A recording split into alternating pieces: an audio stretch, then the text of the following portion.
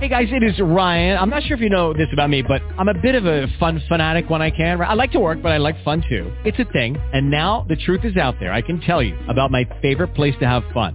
Chumba Casino. They have hundreds of social casino style games to choose from with new games released each week. You can play for free anytime, anywhere. And each day brings a new chance to collect daily bonuses. So join me in the fun. Sign up now at ChumbaCasino.com. No purchase necessary. VGW. Void where prohibited by law. See terms and conditions. 18+. Blog Talk Radio. All right. Sunday night, late night radio. What fun. Well, that was onions tonight. 1, 2, 3, 4.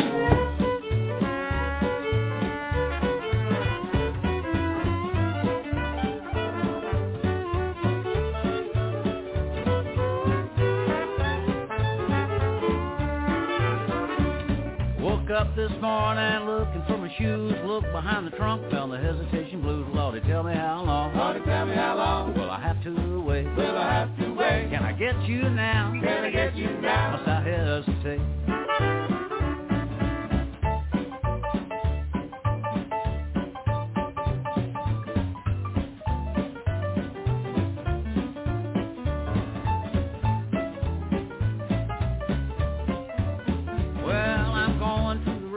Rocking chair, blues overtake me, rock away from here. Lordy, tell me how long. Lordy, tell me how long. Will I have to wait? Will I have to wait? Can I get you now? Can I get you now? Must I hesitate?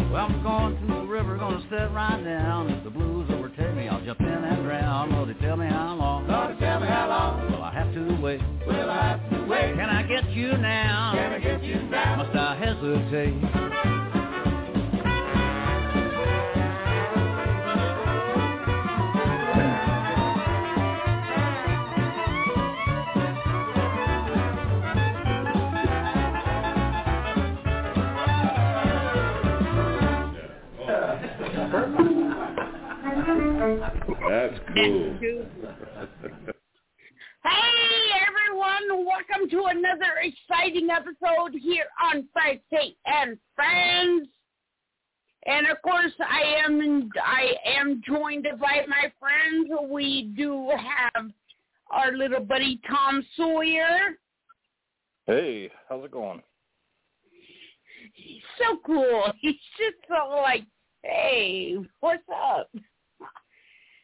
I love you, Tom. And, of course, William Brower. Yeah, right, William. Good morning, good afternoon, and good evening, everybody. Hey, Tom. Hey. And William Brower, I do have to apologize to your lovely wife who has to, you know. I'll be sure to relay the apology for you. I wake her up all the time, and she's just you're just like, shh, can you stop ringing my phone? My wife is trying to sleep. Yep, the $10 million statement. Yeah. And that's what happens when you're friends with me. You see, what happens is I'm on the West Coast. He's on the East Coast, and he says, "Stop calling me this late at night." No, I love you, William. I love you. I love you. I love you. I love you. I love you. I love you both. I love you both. And of course, Nicholas Grabowski's on. Hey, Nick. Hey, Nick. Oh, yeah, that's me. I thought the one and only. I thought she told me. I found out that it was Colin. I thought it was Paul Lind. So I was going to say. Paul Lind. Yeah, Paul Lind.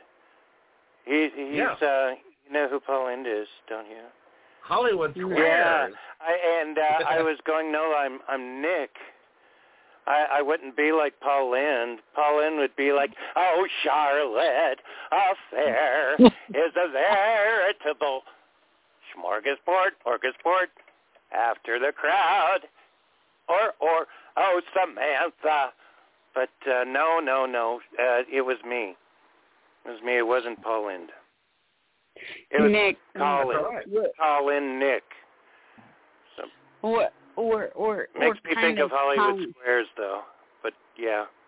We're trying to be cool right now because we got a really cool guest right now. And oh, fancy. Yeah, that's what you did to us right now. All right. Yeah. A couple announcements. Aaron D. Johnston's back on the road. He's back on the road selling that honest stuff. He's living the dream. Aaron D. Johnston. I'm so happy for him because Tom William, he was a guest on the show. He was not, he's working in a factory. He's trying to sell honest Amish stuff, talking beards. He built an empire. Now Aaron D. Johnston is living the dream. What the hell? Whoop. Who did that? So Aaron D. Johnston living the dream, traveling the country, selling honest Amish. And by the way, I'm going to mail your soaps, these guys, you two, this week. I'm using the soap now. I love it.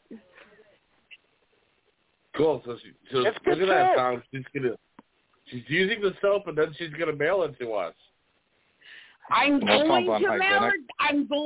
mail it to you guys. I'm going to mail it to you guys next week. I keep saying, Nick, print out the label. I tried it too. It's really good.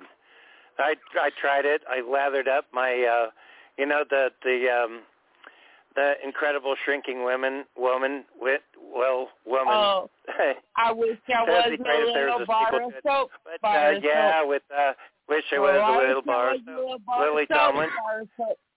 I can go slippy sliding over everybody's hiney. Oh, I wish I was a little bar of soap. I know Aaron D. Johnson's going to kick my ass tomorrow. Yeah, so I did that, and then I put it back in the box. So it's really good. It's really good soap, you guys. So it's going to be who's going to get Nick's bar of soap on his butt. That came before we're mailing it. So these guys have something really to look forward to. We're going to pay. Why is it used? So you guys are going to have to pay the soap suicide. Who's going to get the bar of soap? Our guest tonight, Mike.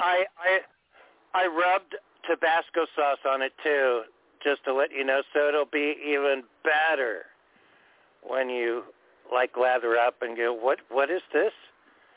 So, it stings. It stings. And then, you'll call us back and you'll go, it stings. Why does it sting? And I'd go, well, I put Tabasco sauce on it. Aaron D. Johnston.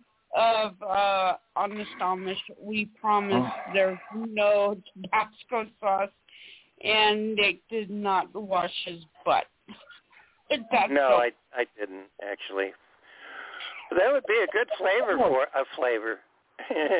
Flavor. A good like scent for its yeah. Tabasco scent. Yeah. With the stuff and the things. Aaron, I'm so sorry how far this commercial He's in South Dakota, though. He's in South Dakota, living the dream. Well, I'll bet you anything. At this point, he probably pulled off to the side of the road on the highway and is writing it down on his notepad going, Tabasco sauce scented soap. Note to self, thank you. That would hurt anybody. Pumpkin spice. That's sort of good. This time you can sell a pumpkin spice dog pumpkin and somebody buy it. You can sell a pumpkin spice dog food and somebody buy it. Hey, it's pumpkin spice. I did buy a licorice when Aaron was there, and I was like, okay, I'll get the regular for Tom and William. He's like, we got licorice, and I was like, oh, that smells so good. I'll take that for me. So you guys are not getting the licorice scent. You're getting the original scent, and it smells really good. In fact, I bathed in it tonight, and it is really good soap. You guys are going to love it. And I promise Nick put no Tabasco sauce on any of that. No. I didn't touch it. Still in the box, good as new, and all that jazz. So, yeah, I lied. I lied. He lied to you. They should have a beaver testicle smell flavor or something with the, Would that be vanilla? Vanilla. It would be vanilla, like artificial vanilla beaver testicle. All right, before we bring on the guest, different. I don't know, man. That's what's out there. Yeah, artificial vanilla and a lot of like cookies and things that you buy at the store actually comes from beaver testicles. Yeah, so. At least you didn't suggest an evening anus smell or something like that. Well, that's one of my favorite planets, but yeah. Thankfully, our guest is not the thing from Uranus. We're. All right, any promotions? Go. Well, William, go first, because I got to kind of look mine up a little bit here. Nope, nothing on my end. I will be on a podcast next. The heck's it called? I'm trying to think of the name. I think it's called Meteorate or something like that, promoting In Rod We Trust and In Rod We Trust 2 on SKST Radio, Blog Talk Radio or something like that. Nice. Might be actually radio, I'm going to think of it, but yeah, so it started with part of a Twilight Zone fan group on Facebook, and asked if I could post my pictures of my books, and I said, well, yeah, you know what, we'd like, that'd be good, it'd be a good interview for the, for a show, so next Saturday at 12:30. Please send us the link, and honestly, you are a good interviewer, and that's why, when I interviewed you, I said, Nick, I want Tom on to help co-host the show because he's great. Yeah, it's the SKST Radio Network in Virginia.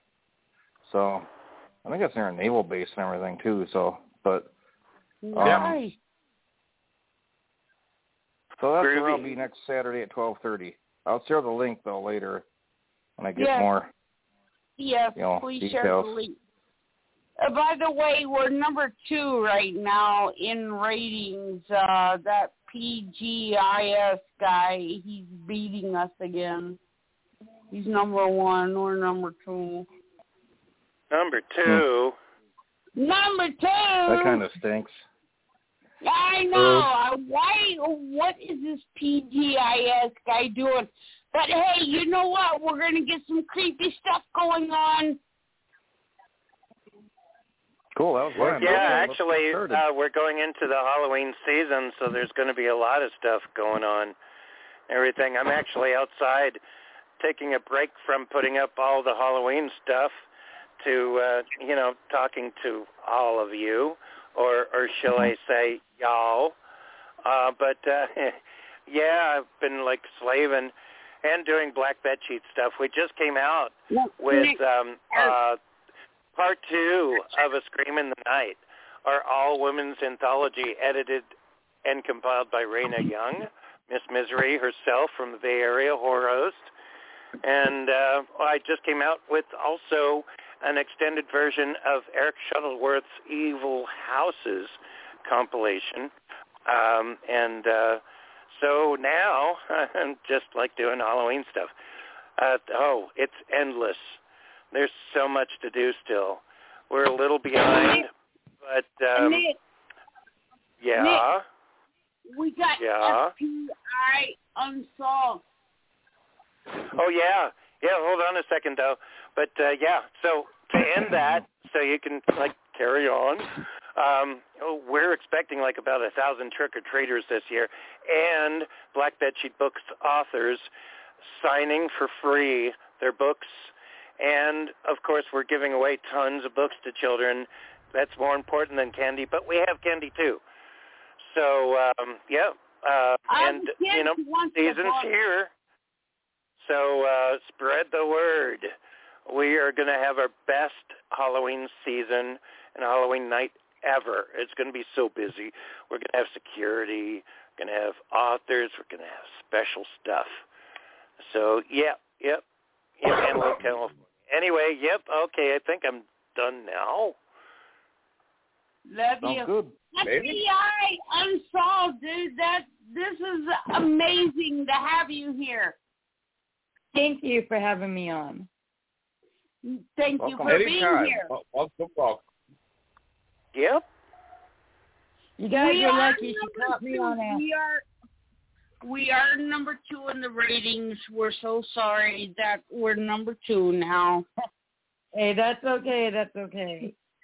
Yeah, she caught me on a day off, actually. Yeah.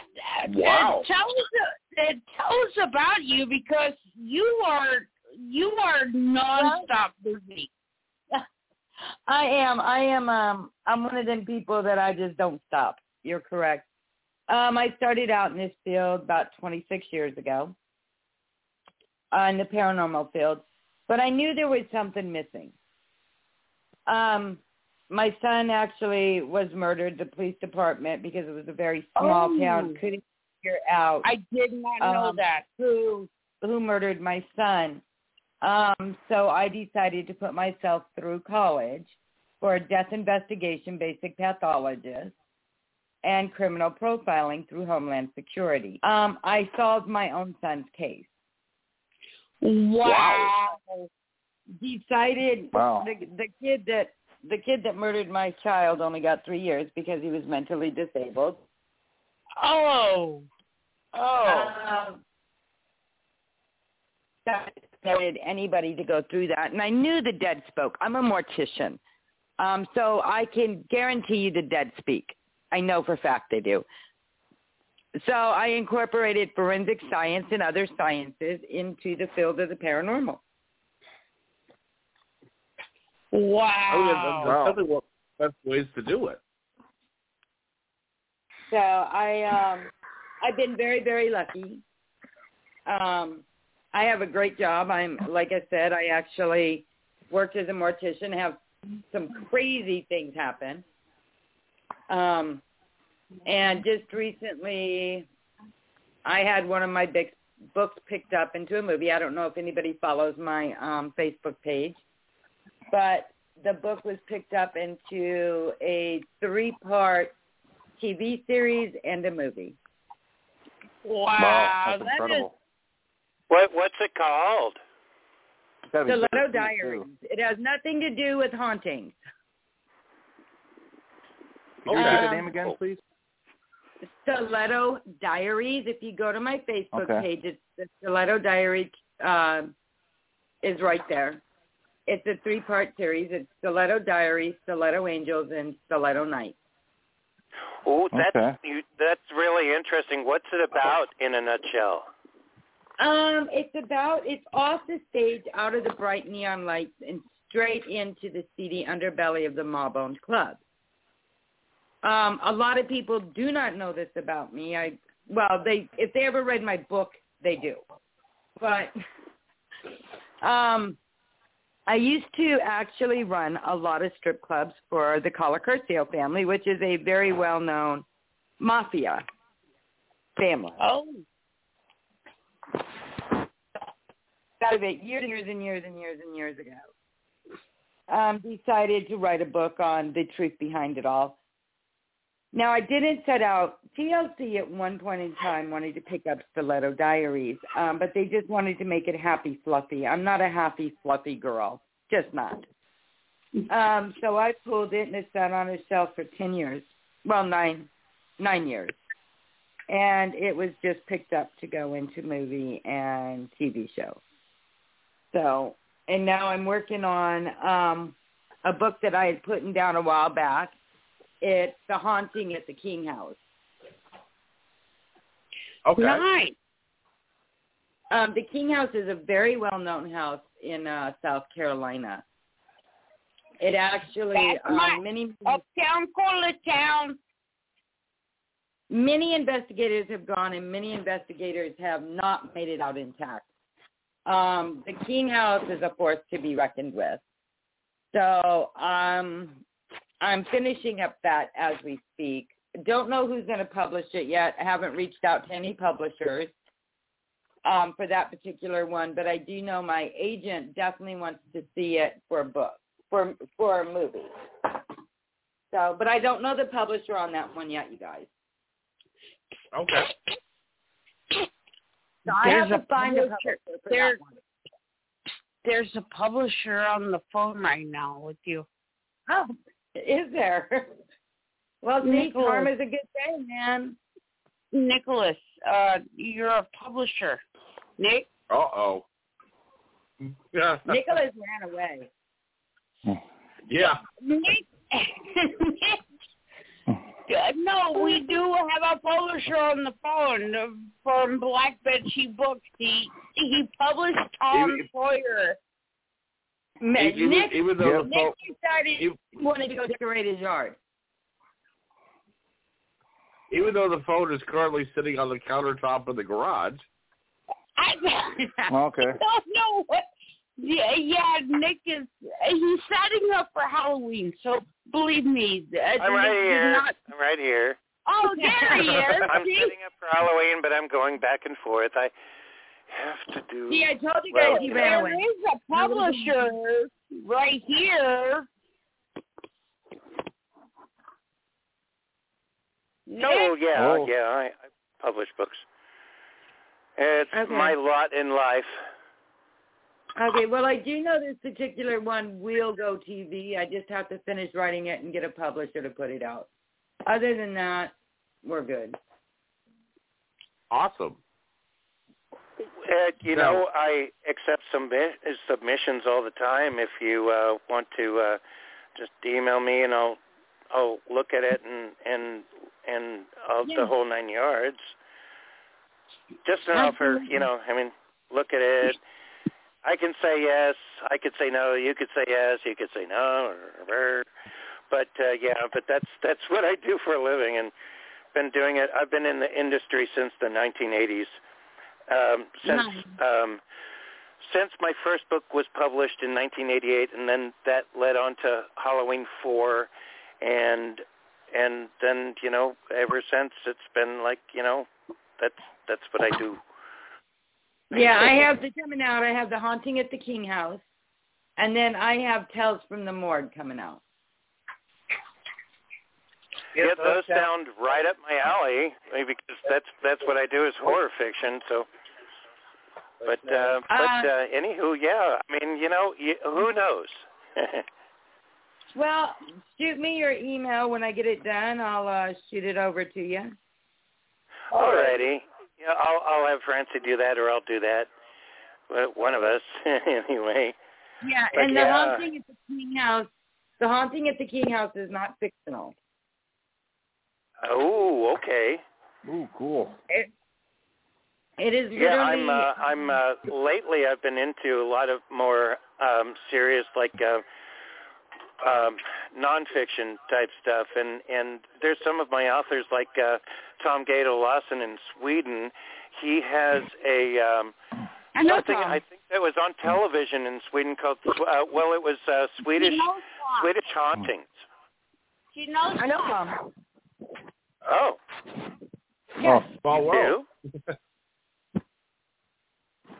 Do you? See? Yes, we've actually talked to Tom. I've talked to Tom a couple of times. Oh, okay. Yeah, I just published. I published 2 of his books over the years. Recently, just a couple of weeks ago, his last one. He's got a lot of great. He's really good. Yeah, you got to read his stuff. I mean, it's exceptional. But the stuff that he's doing with Swedish Hauntings is very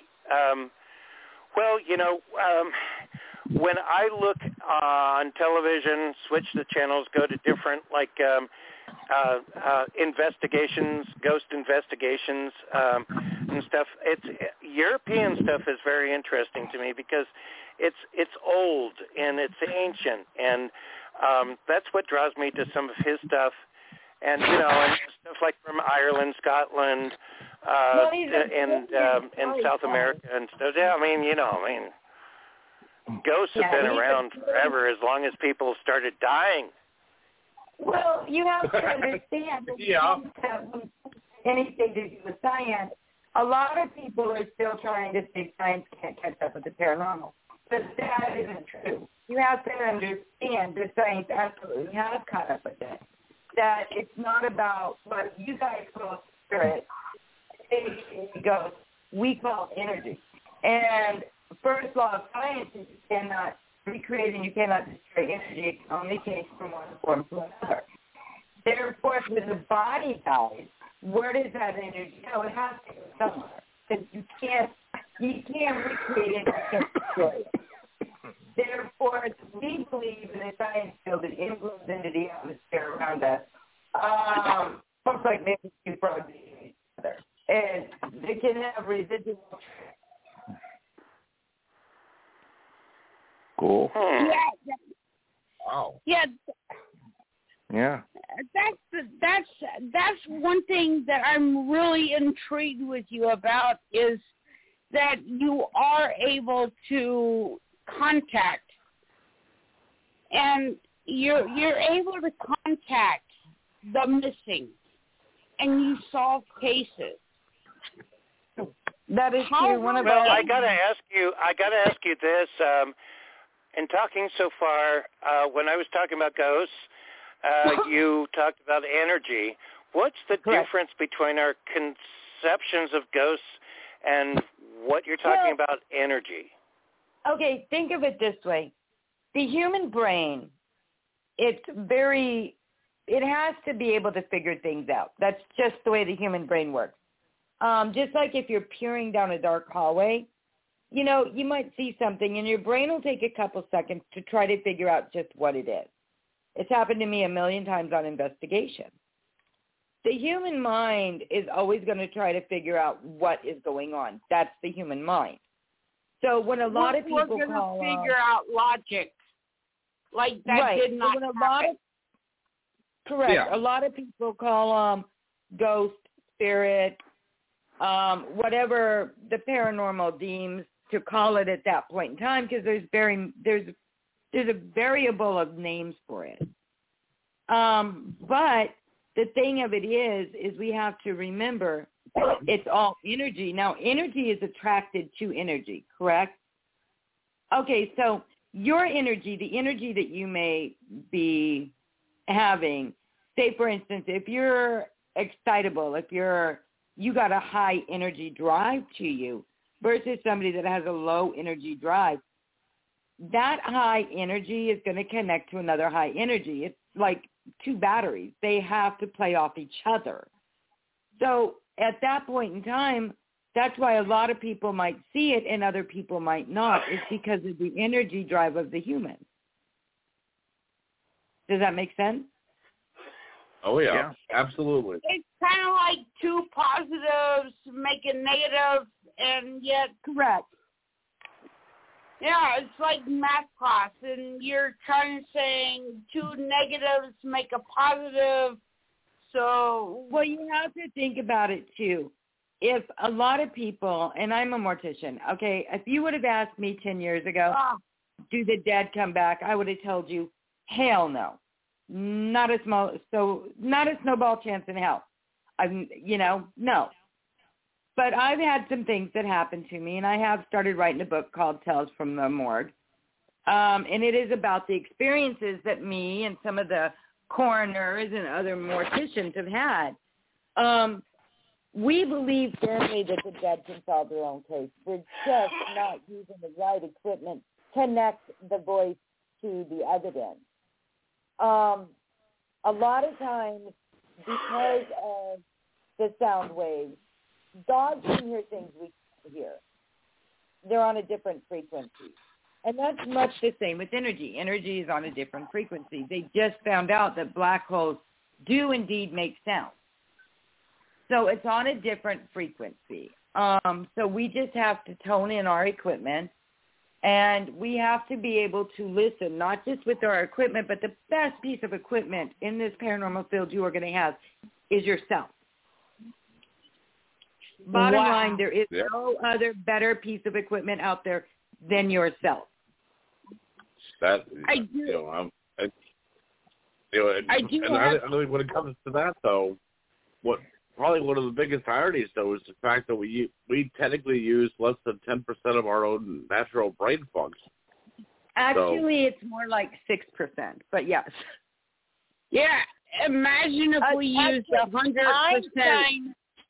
Einstein only used 8% of his brain power.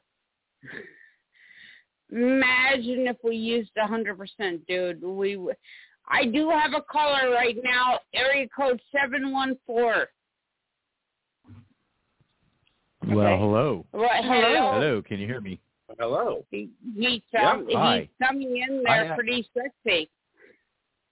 I actually used 1% of my 10% of a 100% brain, so I will take credit for only using the smallest part. I am so feeling that. Well, that's great. How you doing? Just to let you know, I really am going to steal that because that is priceless, right there. If you wanted to, I believe that's Brett. I believe that's Brett. Well, who else sounds this good? Well, who else but Brett? That should be they should develop a sitcom about you called Who Else But Brett. There you go. Yeah, there we go. It would totally have like a goofy ass like intro theme with a bunch of guys standing at the front door waving like, "Hi, it's Brett." It's Brett. Yeah. Exactly. Yeah, this is actually I'm enjoying the show a lot. Let me ask you this, because I've had an uncle that has been missing for like 20 plus years. And Richland County, they're giving me updates, and they mentioned his name wrong, and I'm getting Richland County calls now when I'm in California, and they're like, "Hey, so we want to talk about Carlos." And I'm like, his name is not Carlos, it's Carlo. And I think I sent you the video where my uncle's been missing for like so many years. We can't find him. I think that where they I think that where they made the mistake, and this is a lot of times, you guys have to understand, everybody's screaming, defund the police, defund the police, defund the police. Oh, no, but I totally say fund the police. I'm so fund the police. Whenever I see a police officer, I shake their hand and I say, I support you. I completely back the blue. I know better than anybody that these law enforcement agencies do not have the equipment that they should have in order to solve some of these cases.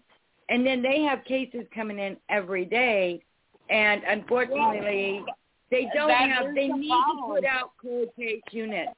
A cold case unit could even be the public that forms its own cold case unit. That is legal in America to do so. Dude, I totally say fund the police, and I know I'm in California and I'm talking about the police officers, but I am so far, like every police officer I see, I shake their hand and I say, I support you, and they're like, thank you. Well, unfortunately, where this has gone astray with cold cases is they just don't have enough people, and they don't want people on the case. But if a case is over 3 years old, it's time for let them step back and let other people step in, because what they might not have seen, other people, because we're not governed by the same laws they are, we can get away with a little more.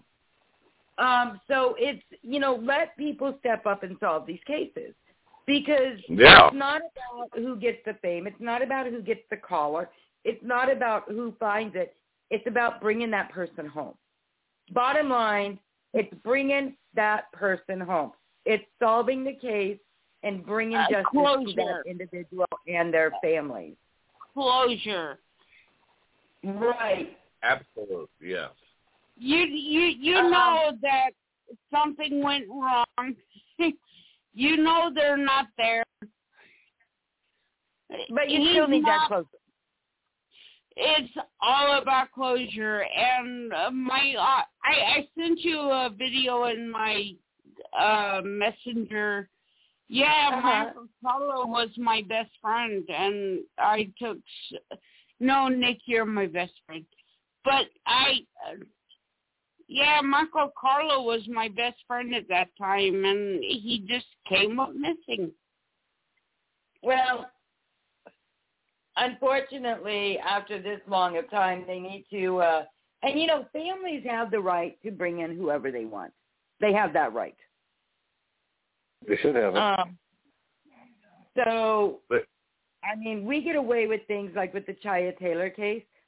I had no problem stepping. We knew who killed her. But the police couldn't cross the boundaries. So I'm not governed by their law.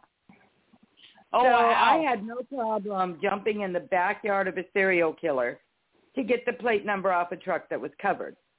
It could go good. It could go real bad. You never know at any given time. But me and my team have absolutely gone above and beyond what the police can do. Absolutely. Wow. Well, I'll say this much: if you definitely profiled the King House. Oh yeah. If you end up coming down this way to South Florida, we actually have one. I live in South Florida part-time. Oh, you do? Yes, I do. Oh, really? Wow. I'm in Coral Springs. So. Okay, I'm actually on Boca Grande. Oh, wow. Okay, it's the stone's throw away then. Cool. Well, have you ever been over to Yesteryear Village up in West Palm? Oh, trying to think, have I? No, I have not. Sorry. Okay. You're going to have to go through all the right channels to do an investigation, but there's actually a place there called the Riddle House, and this place is so haunted that it actually made some of the newspapers because an FPI worker was assaulted by one of the spirits. It actually threw a frying pan and hit him in the back of his head. That the King House, Amityville has nothing on the King House. Nothing at all. The King House has taken down many, many, many investigators, many people. So I was gonna say I'd be interested to see what you come up with on the Riddle House if you ever go through there. So. Yeah, I know that I'll be tied up for the next probably year getting this movie out. So. Understandable. So unfortunately, sometimes you have to step back to step up. Does that make sense? Oh yeah. Yep. So, I mean, and it was, like I said, it was just luck that I ended up with Stilettos going out into TV and movie. Do you have some most intriguing cases that really, sorry, I don't mean to interrupt, but do you have some most intriguing cases? What ones are the most intriguing or interesting to you? I do. I think one of my all-time favorite cases was the Chambers house. And it dated back to slave days. And Mr. Chambers was murdered. Now, for years, you have to understand, decades upon decades, the same story flew around. We had actually got to go and investigate. We did find the actual gun. Now, it was an unsolved murder from 1860-something. And we literally were able to locate the weapon. We were able to do ballistics testing on trajectory of the weapon, and we were able to pull the whole story into what truly happened.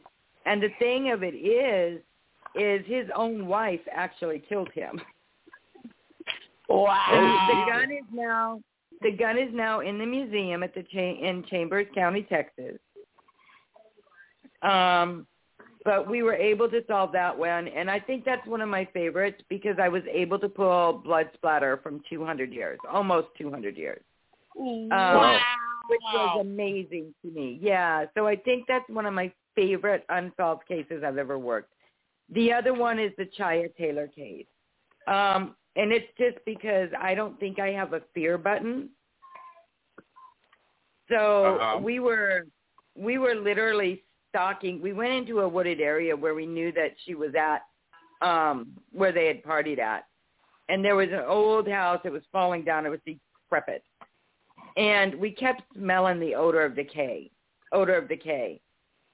And, of course, I'm not going to fear anything. Now, we caught somebody following us. They were just off in the trees watching us. And, of course, you can either run away or you can run too. We decided to chase him down. That's how we figured out it was Kevin. Wow. Oh, man. So I've literally gone after serial killers and did not faze me one iota. I've hopped in backyard. To me, that is like probably the most scariest thing. I mean, you deal with death, and everybody, that's the number one fear is death.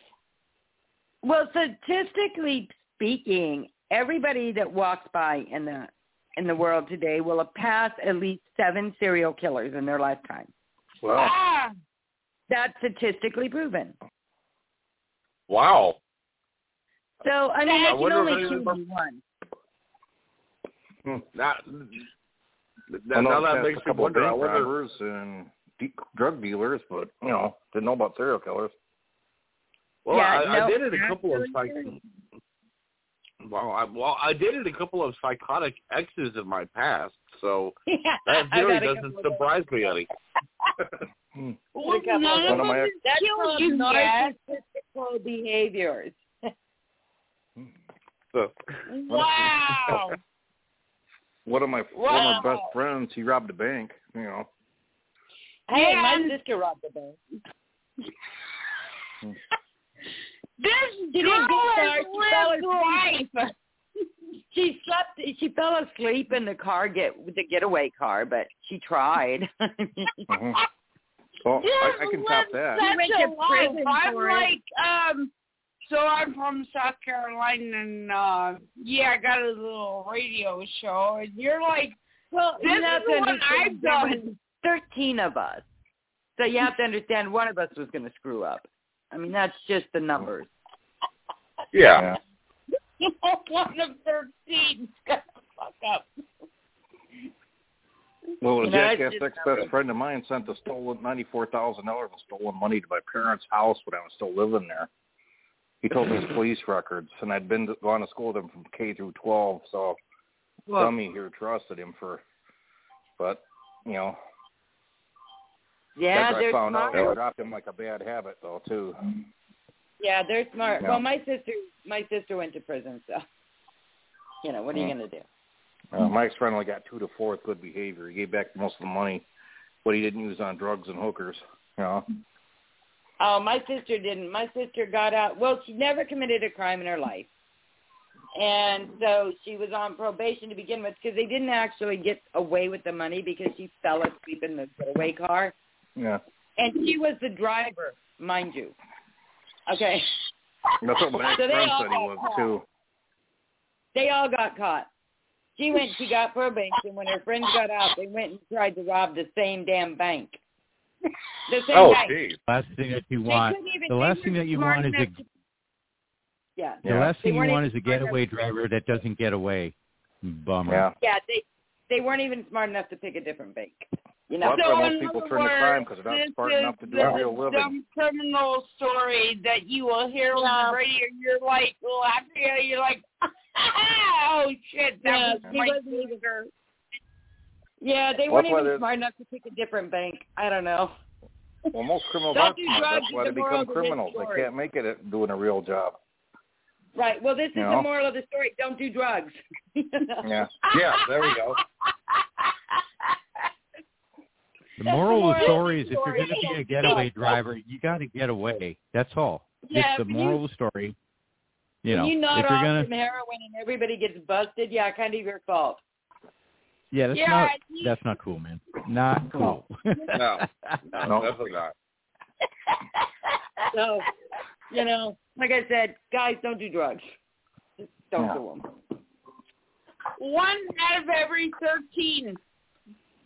Right. You knew the numbers was going bad in our family. We had 13 kids. You're like counting, your brothers and sisters. It's like 1, 2, 3, 13. Yeah, somebody's going to jail. Yeah, one of you all is going to jail. We don't know which one yet, but somebody is. Those are the rules. Open up the betting pool now. Right.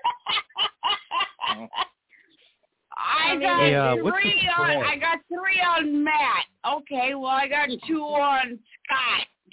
No, Lisa you might be able to will predict be by there. 6th grade.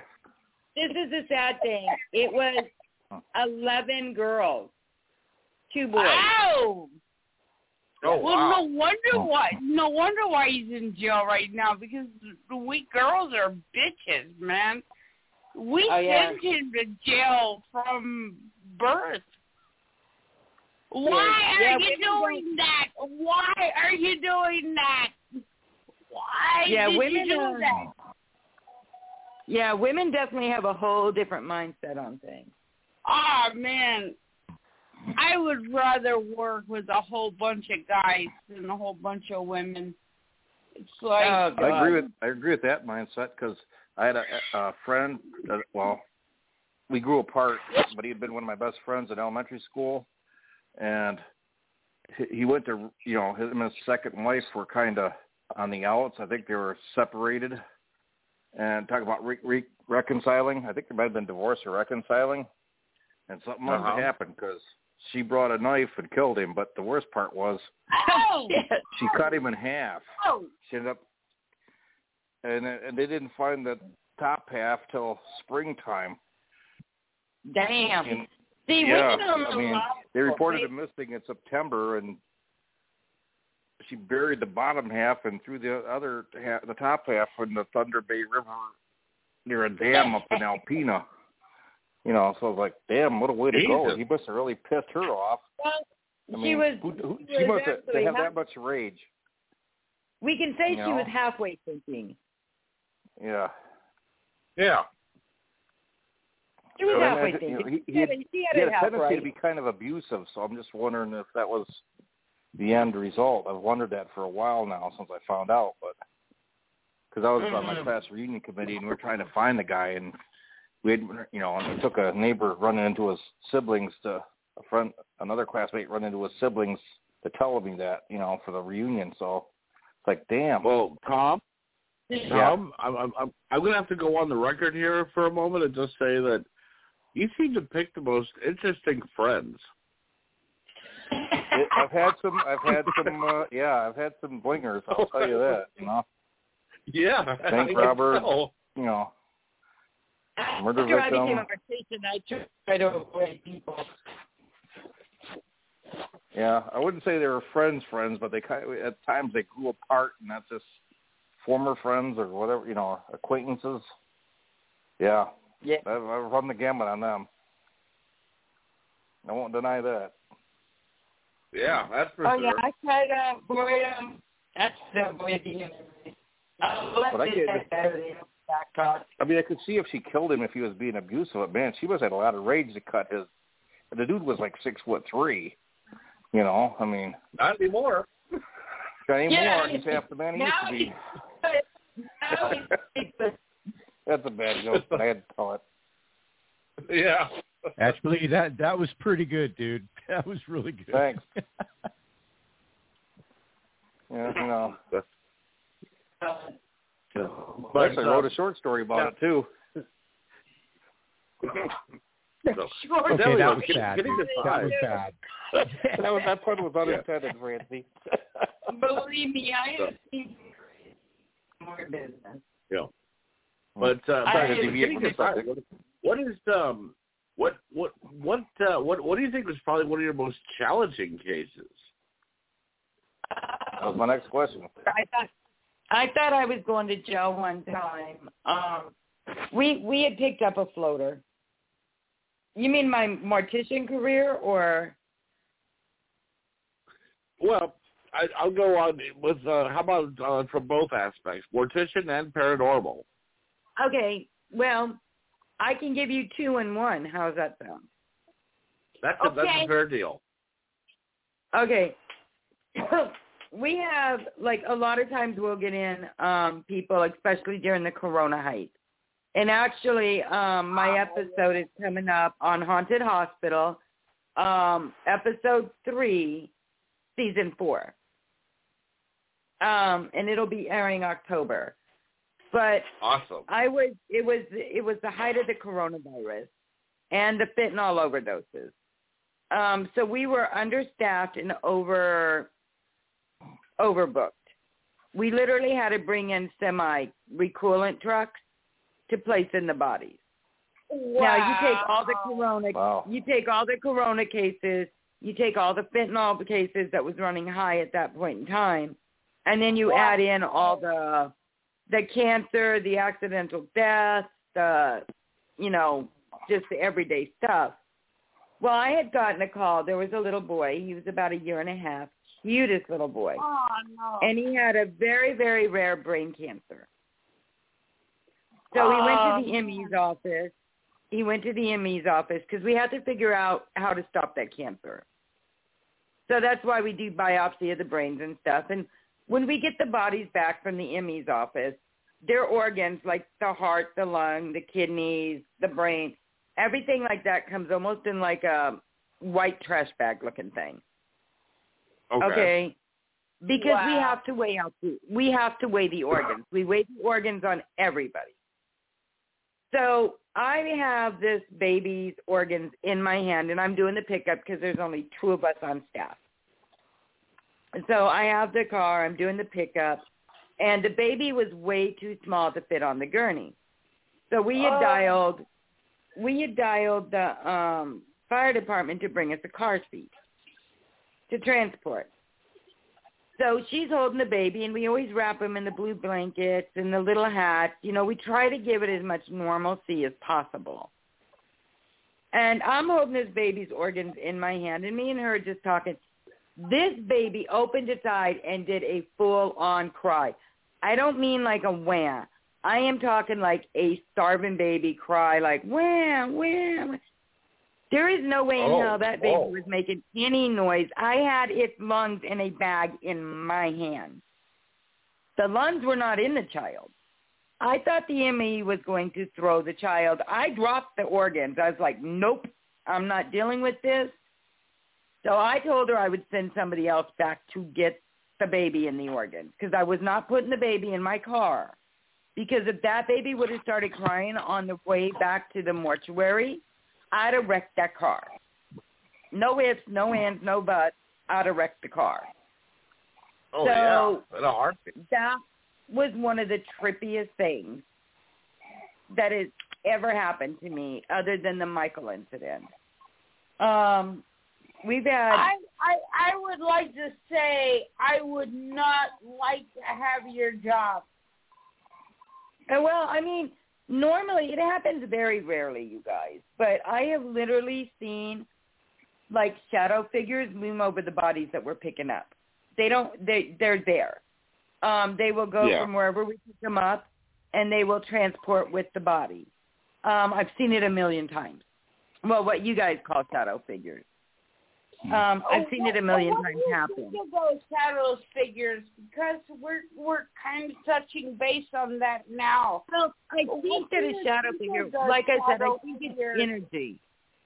I think it's energy. Of course, it's medically and scientifically proven that for 48 hours, 24 to 48 hours, the individual can still hear you. They can feel pain. The nerves haven't shut down yet.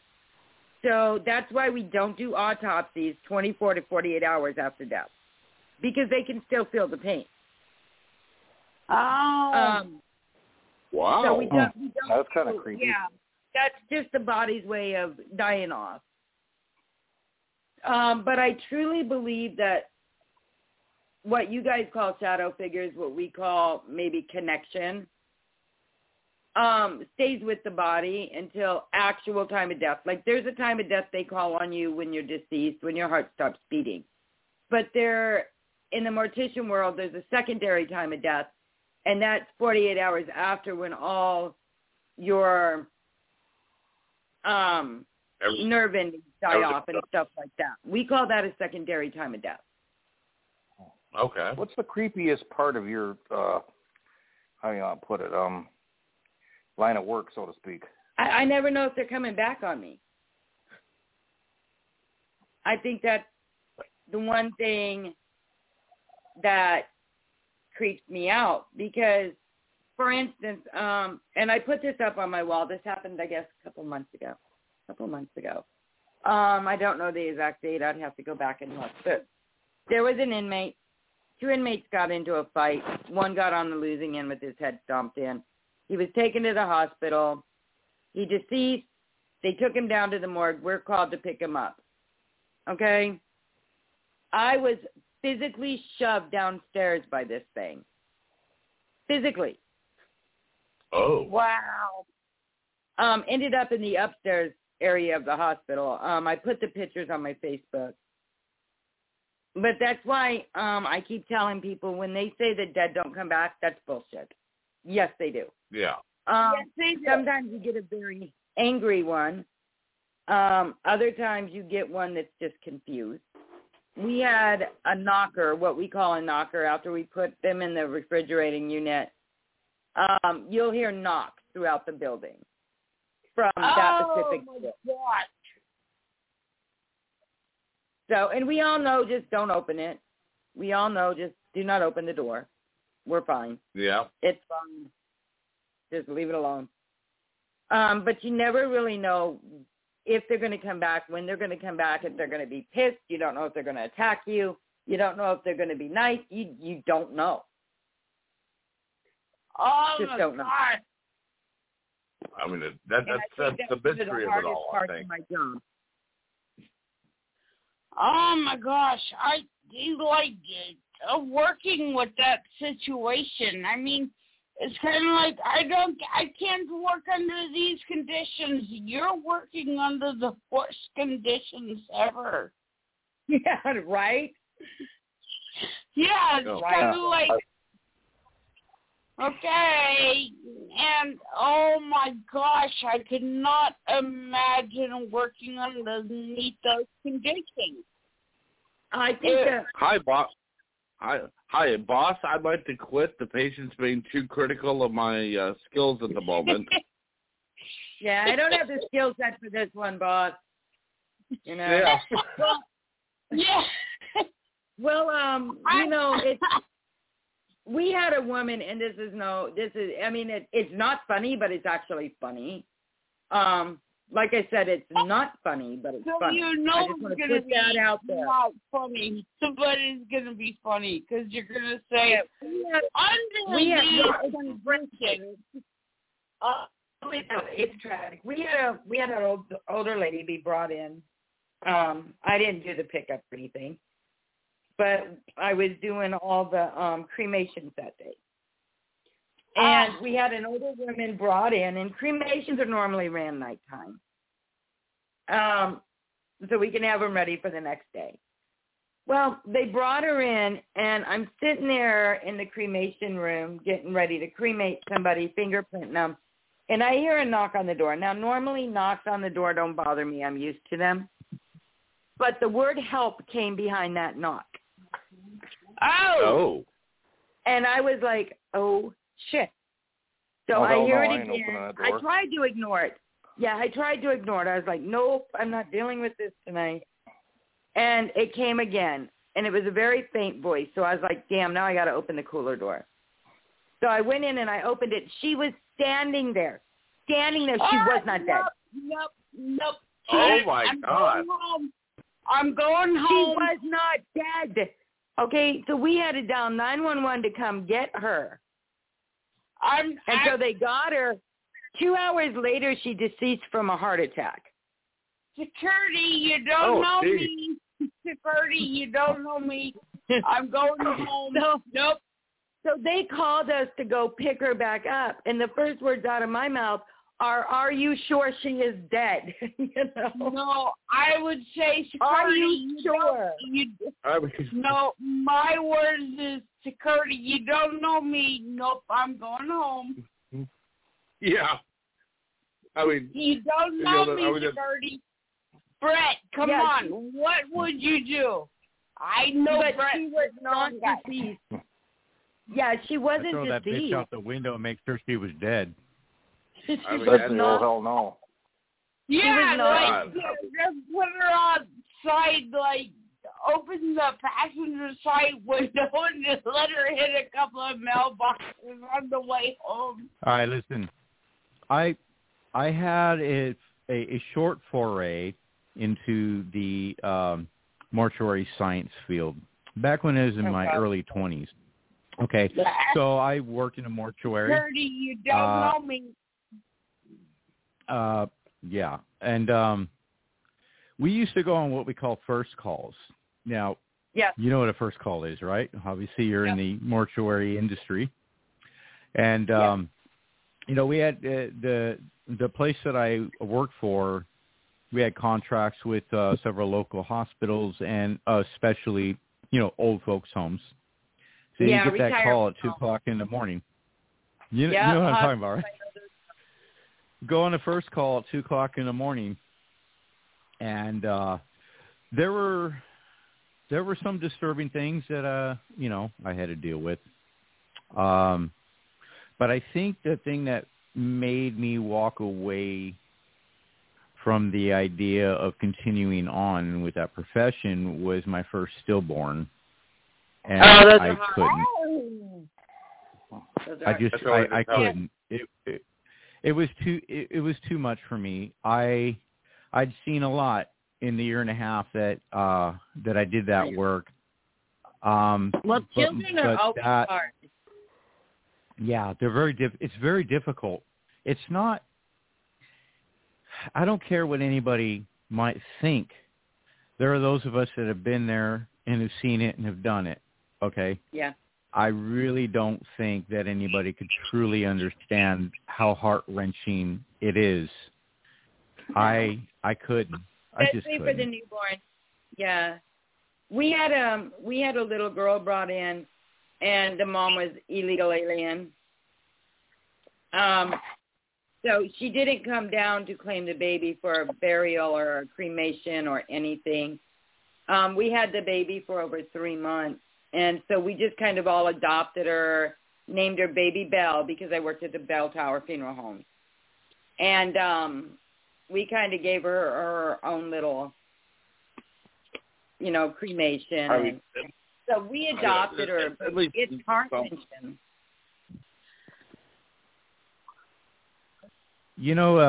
Also, I think I might have something to add to this whole thing. The funeral home that I worked at was in Orange, California. It's no longer there. The building is still there. They've moved it into they turned it into some kind of movie theater or something like that. It's so weird. But it's in downtown Orange. Movie theater. So anyway, when I worked there, it was back in 91, I think it was 91, 92, somewhere around that area. And it had this upstairs apartment that was awesome. It had like a total chef's gourmet kitchen up there. But the guy that I worked with, his name was Glenn, we would, listen, alcoholism exists in the two industries in the United States is number one, airline pilots, number two, morticians. Am I not wrong? No, you're straight up right there. Right, because just the stress and everything you got to deal with. But that particular place also had, besides that upstairs apartment that was a two-bedroom, was awesome, there was also an organ room. And the building was built back in, I think, the 1940s as a funeral home to begin with. And upstairs, adjacent to the addition of that apartment, was the old organ room. And this place had a history, as it were. And I remember being up at 1, 2 o'clock in the morning waiting for a first call. Me and Glenn would be drinking. And we'd hear noises coming from the old organ room. And it was a huge organ that was up in that room. It was incredible. I used to play it, pipes, everything. But we would hear these noises, clanging noises, all kinds of weird shit. And everybody's like, yeah, the place is haunted. I'm like, yeah, that's a bunch of bullshit. What was I, like 22 years old at the time? Oh, yeah, I know. But wow, dude, you'd be sleeping in the middle of the night and you'd start hearing shit. And we'd have a body in a coffin getting ready for, a service the next day. Yeah. Yeah. Well, I never talked to my patients until Michael. When the Michael incident happened, I now talk to all my patients. I tell them step by step what I'm doing. And it's because Michael damn near made me quit. That was about the last of that. That's the one that's going to be on Haunted Hospital. But yeah, that was damn near my last day when Michael came back. Wow. People just think, and it's weird because people think that morticians just work from like a 5 to 9 jobs. There has been so many days. Not at all. I used to sleep with my business suit hung up right next to me because I knew it could be at any moment I would get that call. Yeah. Yeah, I mean, that's what it is. You get that first call.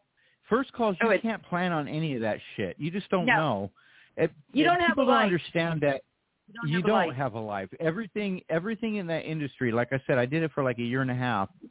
You are constantly not getting sleep. You never know. You have to be always ready to go. And then the other thing that turned me off about the whole funeral industry was the sales aspect about it. There's a whole course of classes in mortuary science that deals with just sales. So you got to sell shit, and you're taking advantage of people that are grieving to up your income for the house that you're working for. Well, see, the nice thing about get them the best. nice thing about what I do is I don't have to do that. We have somebody to handle the funeral. Nice. I just do the embalming. You do have the funeral directors that say, hey, we can bury them, and heaven forbid, if it happens in California, it's going to cost you a lot of money. Well, I do all the embalming and the cremation. That's my job. Man, I could not imagine doing that job, honestly. That was actually the most peaceful part for me of the whole thing was embalming. Now, I wasn't involved with makeup and sutures, and there was a girl at the place I worked at that was very good at what she did, and but just it becomes factory embalming and cremation. I could always also the religious aspects where they say, no, you're not going to burn me. Well, this is the thing. This is the thing. A lot of people say, I don't want to be cremated. I don't want to be cremated. But when you're looking down the barrel of 10 to 20 grand on a funeral versus $1,400 on a cremation, you're going to take the cremation. Well, no, I got a better idea. We actually took the burial because, that was his parents' wishes. And we took the burial. You can have a viewing. I mean, we do viewings all the time. Well, my thing is when I go, and my wife understands this. My wife understands that when I go, my wish is to be donated to the body farm in Virginia. That's mine. And I told Nick, sell my body to science if I pass away. Sell my body. My preference is you were a mortician now. I know because that is every mortician's. Get me to the body farm. Get me to the body farm. And if anybody doesn't know, let me explain what this is. And I'm sure you could back me up. The body farm is a place that has everything to do with forensic science, okay? Yep. So I would like my body to go to a place that's going to go to a place that's going to further understanding of forensic science. So they'll put bodies in different situations. They'll put them in a hot car. They'll stick them out in the sunlight. The body will sit there and it'll ferment and do its thing, and it helps forensics understand how somebody died, if they were murdered, and what the conditions of that crime scene were about. I want to be able to contribute to that knowledge, and I think that the body farms have always been like really fascinating to me for like 20 years. Have you ever been to one? Have you ever been to one? Yes, I've been to one. Yes, I love it. I have. What? I love it. There's actually farms of bodies? Yeah, what it is what it is the bodies. They take people and do mock cases. Like, for instance, car crashes. Things like that, because what it does is it then helps the people that are going into forensic science, they're going into death investigation, or going into, well, even ours, even the mortician side of things, because this way we know how the body breaks down, at what rate, if it's snow versus heat. Right, the whole thing is a controlled environment. Even though it's outdoors, it's a controlled environment, and they study how a body breaks down in different situations. They've got a lake there. They got a huge lake in where we call floaters. Right? Lake? Yes, there's a lake there, and they got a little bit of everything. They'll take different donated bodies and they'll wrap them up. Like if somebody was murdered and they were wrapped up in tarp and roped and all shit and thrown into a body of water, well, they simulate that type of situation, and then they study it. And what that does is it helps the forensics teams determine how long a body's been in the water. What was its cause of death? If there was strangulation, if there was a bullet wound, all of these things. Marine animals any marine animal marks on the body, stuff like that. Correct. Exactly. Yeah, I what wanted kind of to go predators into were feeding on it? science, and then I found out that I'm not very smart in science. Oh, no, do not get into it. Trust me, I went to college, death investigation, basic pathology, criminal profiling. Don't do it. Right. I'm telling you, I used to like the human race until I went to college. Now I no longer like the human race. And it's because of the fact that I've seen the evil that humans do.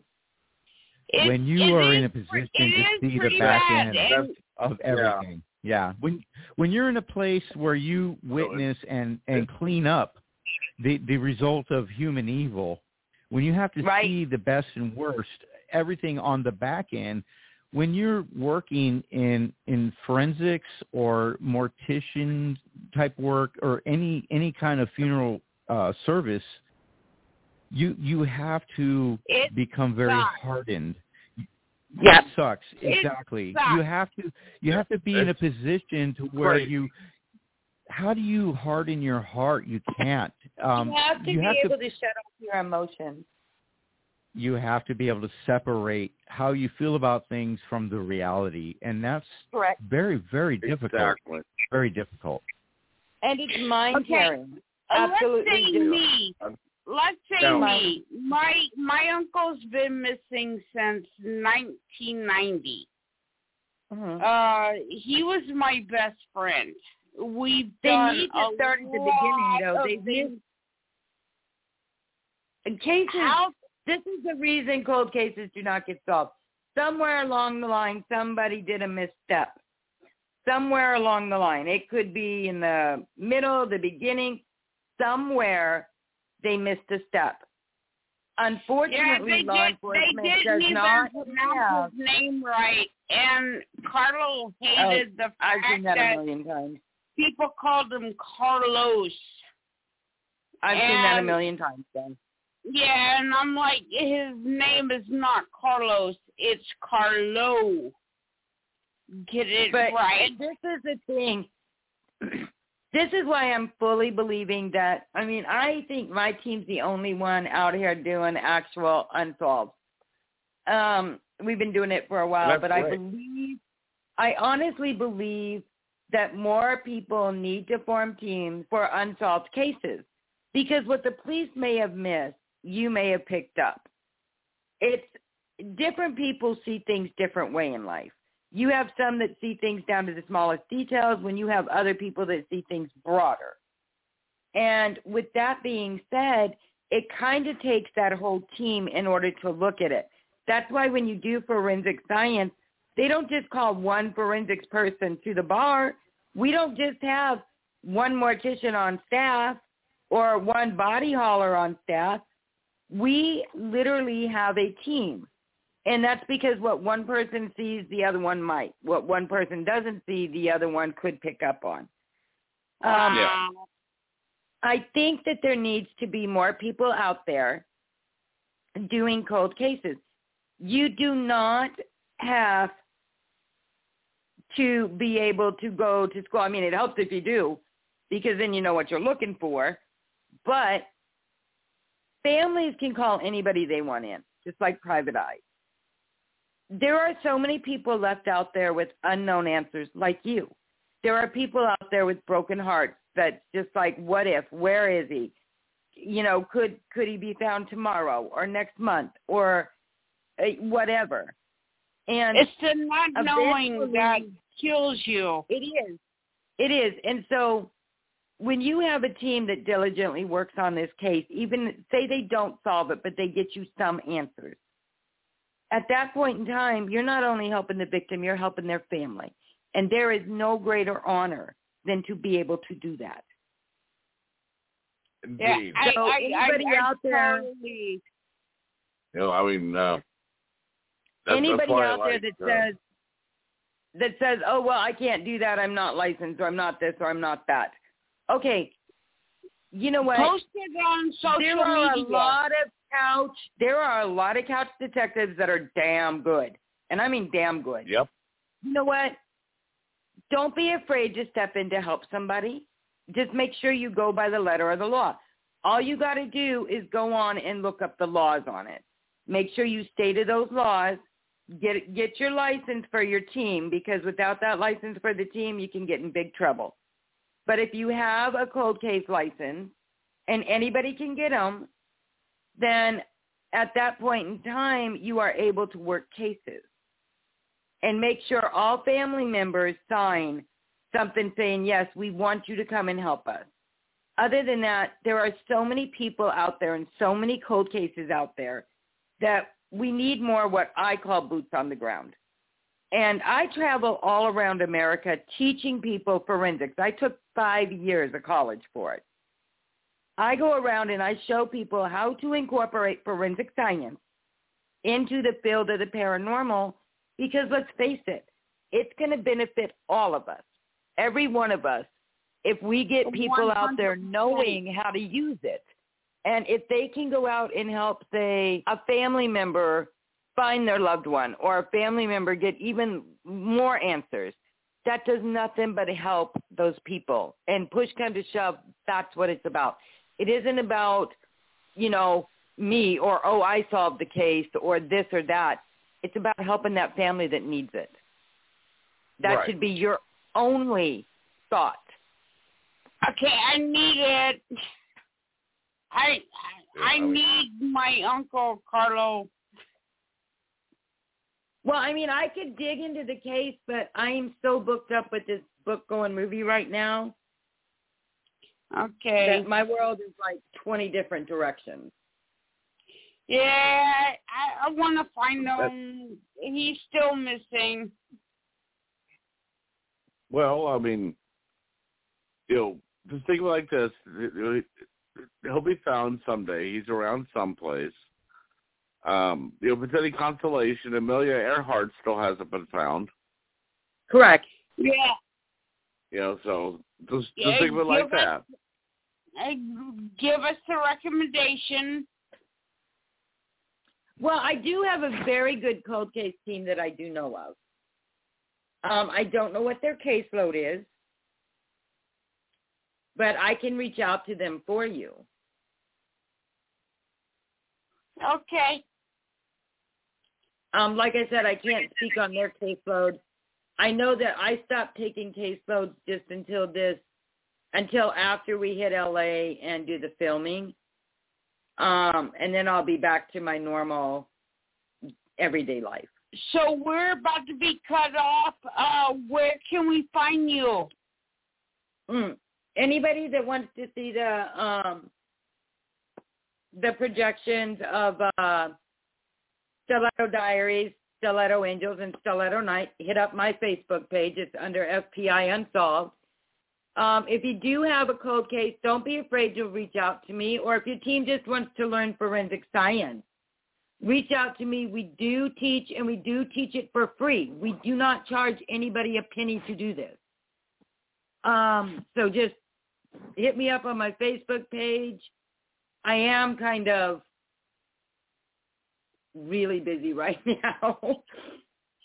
But understandable. I'm happy to help anybody that I can. All right. Excellent. So we're about to be cut off.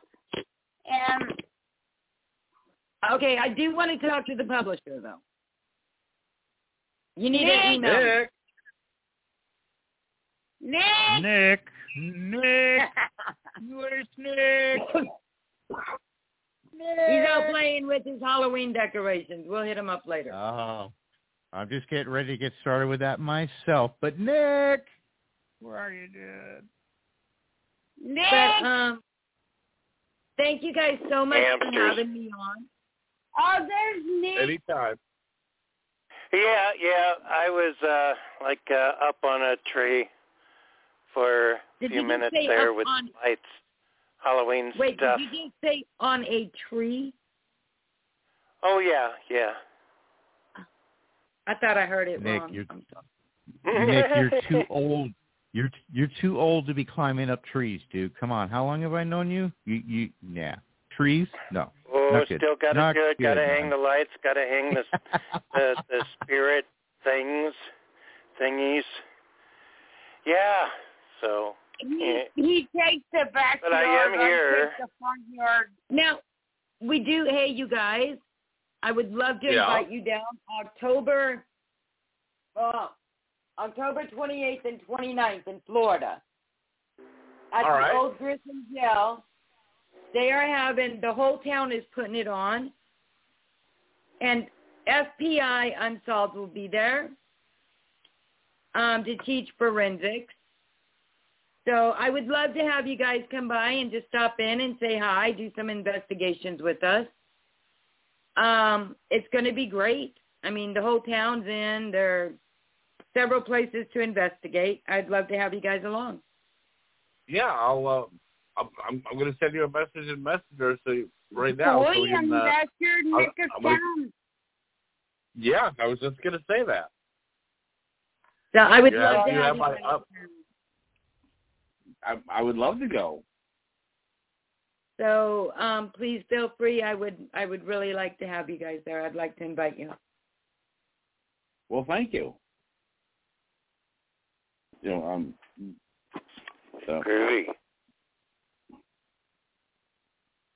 Yeah. Yeah, that'd be great. Get a date, Williams. Oh wait, you're married. I am married. Yes, I am. Hey, see, we're both married. Bring your wife or bring my husband. I will. We're yeah, we'll go for sure. It should be a lot of fun. I love the Grissom Jail. It's one of my favorite places.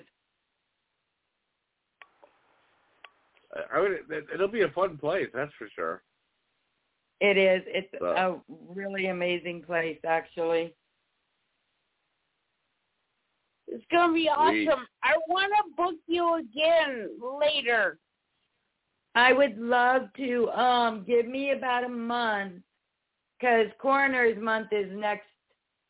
Well, I start Coroner's Month in the 25th. So give me about a month, but I would love to come back on for you guys. You're kind of happy and you're kind of sad. Just she's going to be back on. Oh, I live a crazy life, my friend. I live a crazy life. Well, don't worry. You're among writers, so. I wouldn't trade it for all the gold in the world. That is true. Brian, what do you got to say? Yeah. Are you talking to me? I'm talking to you. Me? Okay. Well, creative people in general, we're all a bunch of kind of crazy people, aren't we? Oh, that shit crazy. That shit crazy, yep. Absolutely. And I think that all of us have a lifestyle that cannot be explained or understood by, some of us have 9 to 5s, but that doesn't mean that our lives are normal. We all look for things that interest us. We all go to places that most people don't go. Very interesting. William, did you just inbox me? Me? No. I'm doing it now. It freaked me out when you said, are you coming on the show tonight? I'm thinking to myself, I am on the show, aren't I? No, that was the first time. Oh, I'm like, okay, yeah, my brain left.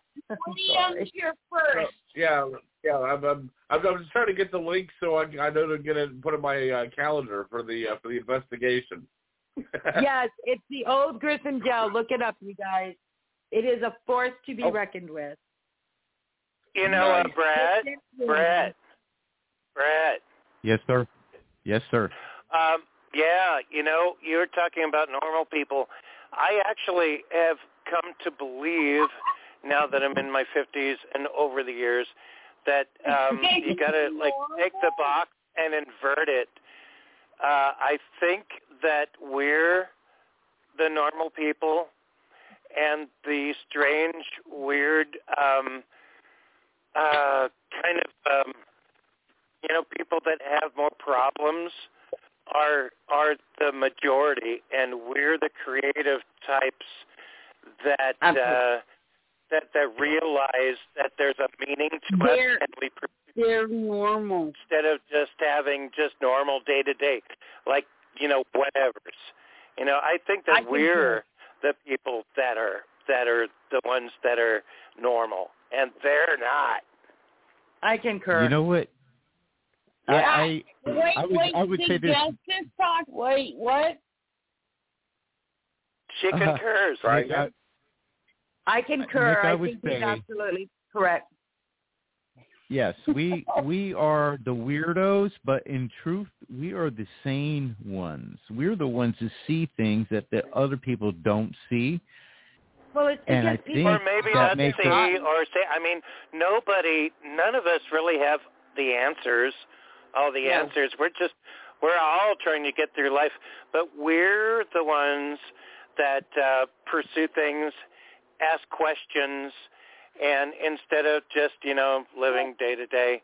Okay, let's face it. All right now, all of us. Who's Gen X? I'm Gen X. I think we're all Gen X, aren't we? Yeah, well, I think we all are. X. The best X is the Gen X. Well, this is, like I was saying, I actually am right now, I got my laboratory at Piedmont Technical College, and I'm trying to figure out how much a demonic spirit weighs. I know that sounds weird, but you have to understand negative energy has a different weight than positive energy. So if somebody's possessed after they get exorcised or whatever you want to say, that weight that's lost, is that the weight of the demonic? So that's what I'm working on actually now. I know it's crazy, but hey, no, it's all in the name. actually, that's something I want to talk to you about on another show. I want to speak to you about that. Yeah, but definitely be careful playing, with that part. I mean, demonic stuff is always, that always comes at a, great price and everything else in between. So. Oh yeah, I want to talk to her more about this. That the weight of the demonic is not compared to the weight of the physical people that have like big problems and stuff. So I mean, when we're talking about the spiritual realm, it's a completely different principle. Well, I want to talk about that more. But if you think about it, Germany did a study, and with each person at the time of death, precise time of death, they lost 1.3 ounces. Okay? Oh, I saw that on YouTube. I saw a thing about that on YouTube now, where there was weight, and they actually they did research on it, and they I know exactly what you're talking about. It was a 10-year-long study. So ponder me this. Okay, we know that dark energy weighs more than light energy, scientifically proven. Okay? Yeah. So with demonic, if we could do the same study, but with a demonic, we could actually find out how much a demonic weighs. Now, we could take that weight of that I just can't. Okay. With the demonic, and we can compare it to the weight that the Germans found with the human soul, whatever people want to deem it. I call it energy. The paranormal field calls it spirit, soul, whatever. If we could do that, then think about it. If we could start the weight out and figure out how much it weighs right before depression, it goes in steps. Infestation. I have a best friend that's a priest that does exorcisms for the Catholic Church. That's the only reason I know this. I believe it's possession, infestation. If we could weigh that person before infestation or know what their weight was, and after their exercise, minus that, we could figure out what a demonic weighs. I know it sounds crazy, but then again, it's science. If I may, I would like to interject with my own thoughts if I can be entertained. No, for a you minute. can't. Shut up. No, I'm kidding. No, I am kidding, Brad. There's no right or wrong answer. It's all a hypothesis. It's all a hypothesis. Honestly, everybody's talking. It is a hypothesis, and I understand that. If we're looking at the ethereal realm, I don't believe that realm answers to the laws of physics in the physical realm that we are subject to. We are in physical bodies. We are spiritual creatures, but we are bound by this mortal coil. However, correct. I think in the ethereal realm, I don't know that the laws of physics or science would apply to say that an ethereal being could be weighed in a physical sense. To me, that just doesn't add up. Just my own thoughts there. I don't think that stuff I heard on the stuff I saw on YouTube, I think was when the person died. Okay, here's my 2 cents. It had a less of a weight instead of more of a weight to it. There's something that escaped it. It was missing 1.3 ounces, and that took everybody. That was from infant to elderly, from animal to, that was everything. I do agree with her. I'm not dead, thank goodness, but I am, going through some stuff right now, and I lost 20 pounds. We're actually talking about a scientific study where they had corpses that passed away, and they studied the weight differences when they passed away. Okay, well, I lost 20 pounds time of death. In 2 weeks. This is the thing. We may never prove the theory, but science is attempting to prove the theory. And so we may get it, we may not. It's a shot in the dark anytime you have a theory in science. It really is. Yeah, that's but it's why fascinating. I was not good in science. It would be fascinating to try. I think that the truth is the truth. And religion and science eventually will come together when they both find out what actually is real and what's not. Which religion isn't, what the meaning of the universe is about, and what happens after death and the whole 9 yards. I think even from this is a scientific principle. Also, just rationality. What makes sense when you look at the whole scheme of things and it all lines up. Then where it all lines up, that's where you go, instead of the other direction where it's like I just don't know.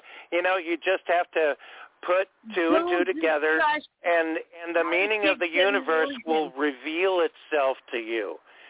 I think that I actually think that there's a whole overall scheme of things. Call it God, call it whatever is responsible for everything. And I think that there is a purpose for things to be veiled, for us to find out. And then, you look at nature, you look at everything, the world around you, and us, and 2 + 2 = 4. Then as a scientist or just a rationalist, you just look at the world the way it is, and we all agree predominantly on the way nature works and the way everything works and stuff. But there's another side where, like after death in the spiritual realm, where we just don't know. But if we keep on pursuing scientifically and even religiously just by having open minds, we will figure things out. Just like I believe in, like, if Bigfoot exists, eventually we'll figure it out. We'll find out something about it. If aliens exist, eventually we'll know. And, the whole 9 yards, even, death and all this spiritual stuff. I think over time, as long as we keep pursuing the subject. Right. We do know for a fact, beyond a shadow of a doubt, that the mirrored realm exists. What you guys call, what is it, portholes or whatever, veils, portholes. There's not so many portals, but I hate to say it, but like, what Marvel's doing with the multiverse, I do think that there's alternate universes. Well, they're absolutely. Stephen Hawking has absolutely proven it. Beyond a doubt, we know it exists. And here's the other thing. It's just that we don't know how many is the problem. We do know the closest one to our realm is the mirrored universe. When we talk about space and time, we don't know. Yes. Yeah. When we talk about space and time, and Stephen Hawking's, with his book, he talked about space and time and relativity. All of these things are not as we perceive them. When we can go even to some crazy places like aliens. Okay, I don't believe that aliens are coming from other planets. I believe that they're interdimensional beings, okay, because they are able to bend space and time. Well, they can be from other planets. The universe is vast, Brad. Well, but I think the spiritual realm is other dimensions, and a physical alien can come from another planet because they're physical aliens. Let me ask you guys this question, and I'm going to go and I'm going to ask this question because kind of up there right now. Okay, Mormonism. Okay, there are beings from outer space, but yet when you guys say there's beings from outer space, you call them Martians. No, they're from Mars. No, listen to me, Nick. Martians are from Mars. Mormonism does say there's other planets from outer space. But those aren't Martians, if they're true. Martians are from Mars. So what makes the Martians, the Mormons, Martians? Mormons don't have Martians, Francie. Oh, my goodness. No, they don't have Martians. They got different kingdoms. We really are you saying Mormons are from Mars? No, I just said. And Muslims are from Venus.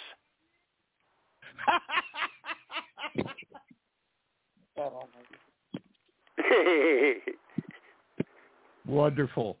Absolutely wonderful. I think that it's, I know that everything has to do with energy. And there's a lot of questions out there that we're not going to be able to solve in our lifetime. And that's why it's important that science takes a foothold and goes forward. Hello? I gotta say, I've had more of an enjoyable time on this show than I thought I would today, because you were very open-minded and you listen to other points of view, and I really respect that a lot. So I want to say thank you. Well, of course you have to.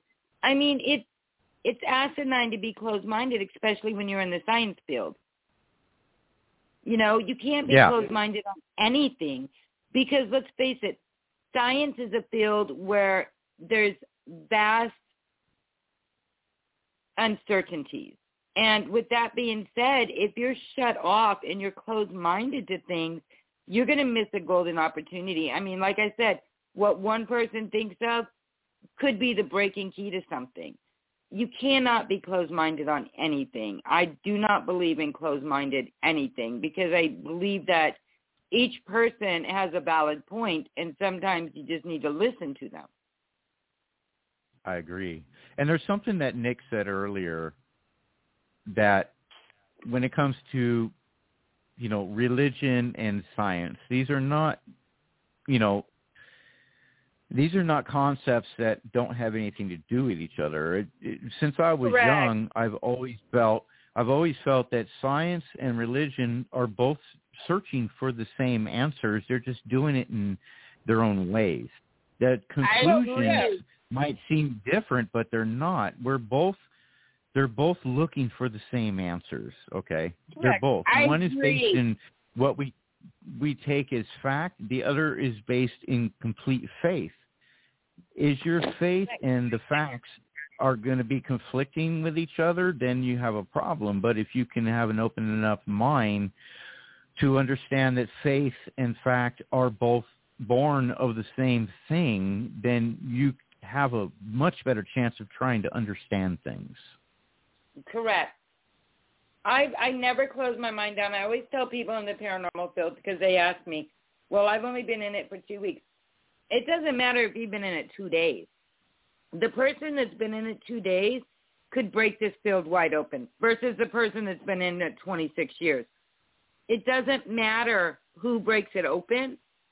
It's about breaking it open. It's about going forward in the field. And I really think that's where all the drama in the paranormal field comes from. Everybody wants that TV show. Everybody wants that movie. Everybody wants that, everybody knows who I am thing. And this is the thing. It really doesn't matter what other people think of you. It's what you think of yourself. Because at the end of the day, we're not guaranteed tomorrow. And you have to be able to be like, okay, look, this person came up with this device, and yes, it's concrete, it's solid, it holds merit, and they may only be in it for 2 days. Well, you know what? That person there, right, all they're doing by introducing that is bettering the field.